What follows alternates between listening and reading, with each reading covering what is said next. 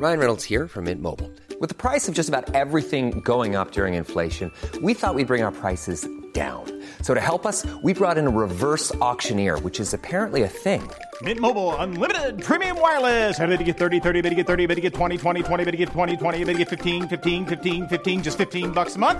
Sold! Give it a try at mintmobile.com/switch.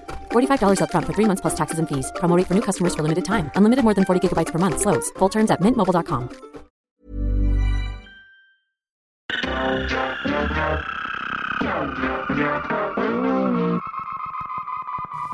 Welcome everybody to another episode of Dr. Matt and Dr. Mike's A to Z of the human body. We're on the letter A. We've taken your favorite textbook, gone to the index, and I don't know how many different ways I can start this podcast. You sound like Peter Harvey. Peter Harvey.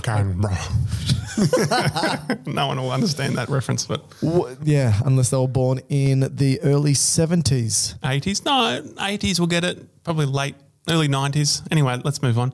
What's the word? Today's word of the day is the accessory nerve. Oh, so 2 words of the day. So it's the term of the day. I've got to keep saying term. Yep. Accessory nerve. So this is a cranial nerve. It's the 11th cranial nerve as a pair. How many cranial nerves are there? 12 in total. Okay. So it's the 11th, 12th. It's the 11th and 12th? No, it's 11th. I'm just doing the fraction. Sorry?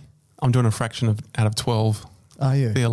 Yeah. Anyway. But the cranial nerve, so are you saying it's 1/11th of the 12? Yeah, I don't know. Right. No idea. Okay. But it's number 11. Yep, number 11 cranial nerve. Okay, it was first named or coined in the 1600s. It was referred to as the nervus accessoris. There we go, that's better.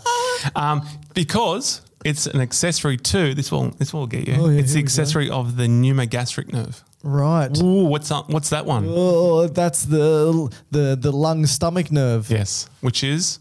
It's not really termed. Diaphragm? No, vagus. Oh, gotcha. Oh, yeah, that makes sense. Yep. Yeah. So the accessory... Did that used to be called the pneumogastric? Well, that's maybe the same dude that came up with this name. 500 years ago. Yeah, but as you know, it's not really referred to that. The vagus is the wandering nerve or whatever. Right. Yeah. But anyway, the point here is it's an accessory to the vagus, and that's why it was named that way. Right. Okay. Why would you say it's an accessory to the vagus? Great yeah. question, Michael. Yeah. Oh. Well, you asked the questions, the accessory nerve has 2 main parts to it. It has a cranial portion and it has a spinal portion. So does that mean it exits the central nervous system at the same spot? Or are they just 2 totally separate nerves? One's a cranial accessory and one's a spinal accessory. Yeah, that's right. But why don't we have 13 cranial nerves? Sorry. Well, that's a good question. There probably could be more than the 12 pairs. There could be even a cranial nerve 0. And what? Yeah, I don't know. I can't remember which one that is, but yes, it's a good point. So so the spinal accessory. Yep. Does that even come out of the head and neck? That comes out of C1 to C5. So it's not it can't be a cranial nerve. It's cervical. It goes north, or as we say in anatomical land, up, superior. Oh, yeah, sorry. Through the foramen magnum, okay? So it enters back into the skull. Yep. I know what up is, And this is where it'll merge with and join the cranial part of it. Oh, okay. So the spinal accessory does anastomosize with... Kind of, yeah. The cranial one. Yep. Why? Why do they come together? Because they form totally separate functions, don't they? Yeah, they do. I don't know. Just the way it was formed, I guess it goes back to embryology. Okay, really. no. Okay, Let's not do that. Ugh. So we'll start with the spinal part. Is that okay? Start with the spinal portion of the accessory nerve. Yeah. So as we've said, C1 to C5, maybe C6, they coalesce. Cervical. Yep, they go up, goes into the foramen magnum. Yep, okay. Big hole. Literally means big hole. Then it joins the cranial portion, which I'll explain in a second, and it goes into the jugular foramen. Right, so my neck. Yeah, and this is where it joins or comes into close proximity with the vagus nerve. Yeah. And this is where the cranial portion leaves and then joins the vagus nerve. Right. Okay. But the spinal will go through the jugular. Whoa. It goes from my neck, right? Yeah. Cervical. Up to the brainstem area. Yep. Then goes back down. Yes. Why? Why doesn't it just go from C1 to why are you asking this? Straight back it would have just been through development over time, similar to the recurrent Laryngeal. how they go down and come back up. And it would And so what does it innovate? What does the spinal accessory So the innovate? spinal, it's completely somatic motor. So it's going to go to the sternocleidomastoid Yep. and the trapezius. Okay. So the cranial aspect now. That's the spinal aspect. Yeah. Are you happy with that? Happy. If you want to test that, you would just be testing those muscles. So you would get them to do This? rotate the head against.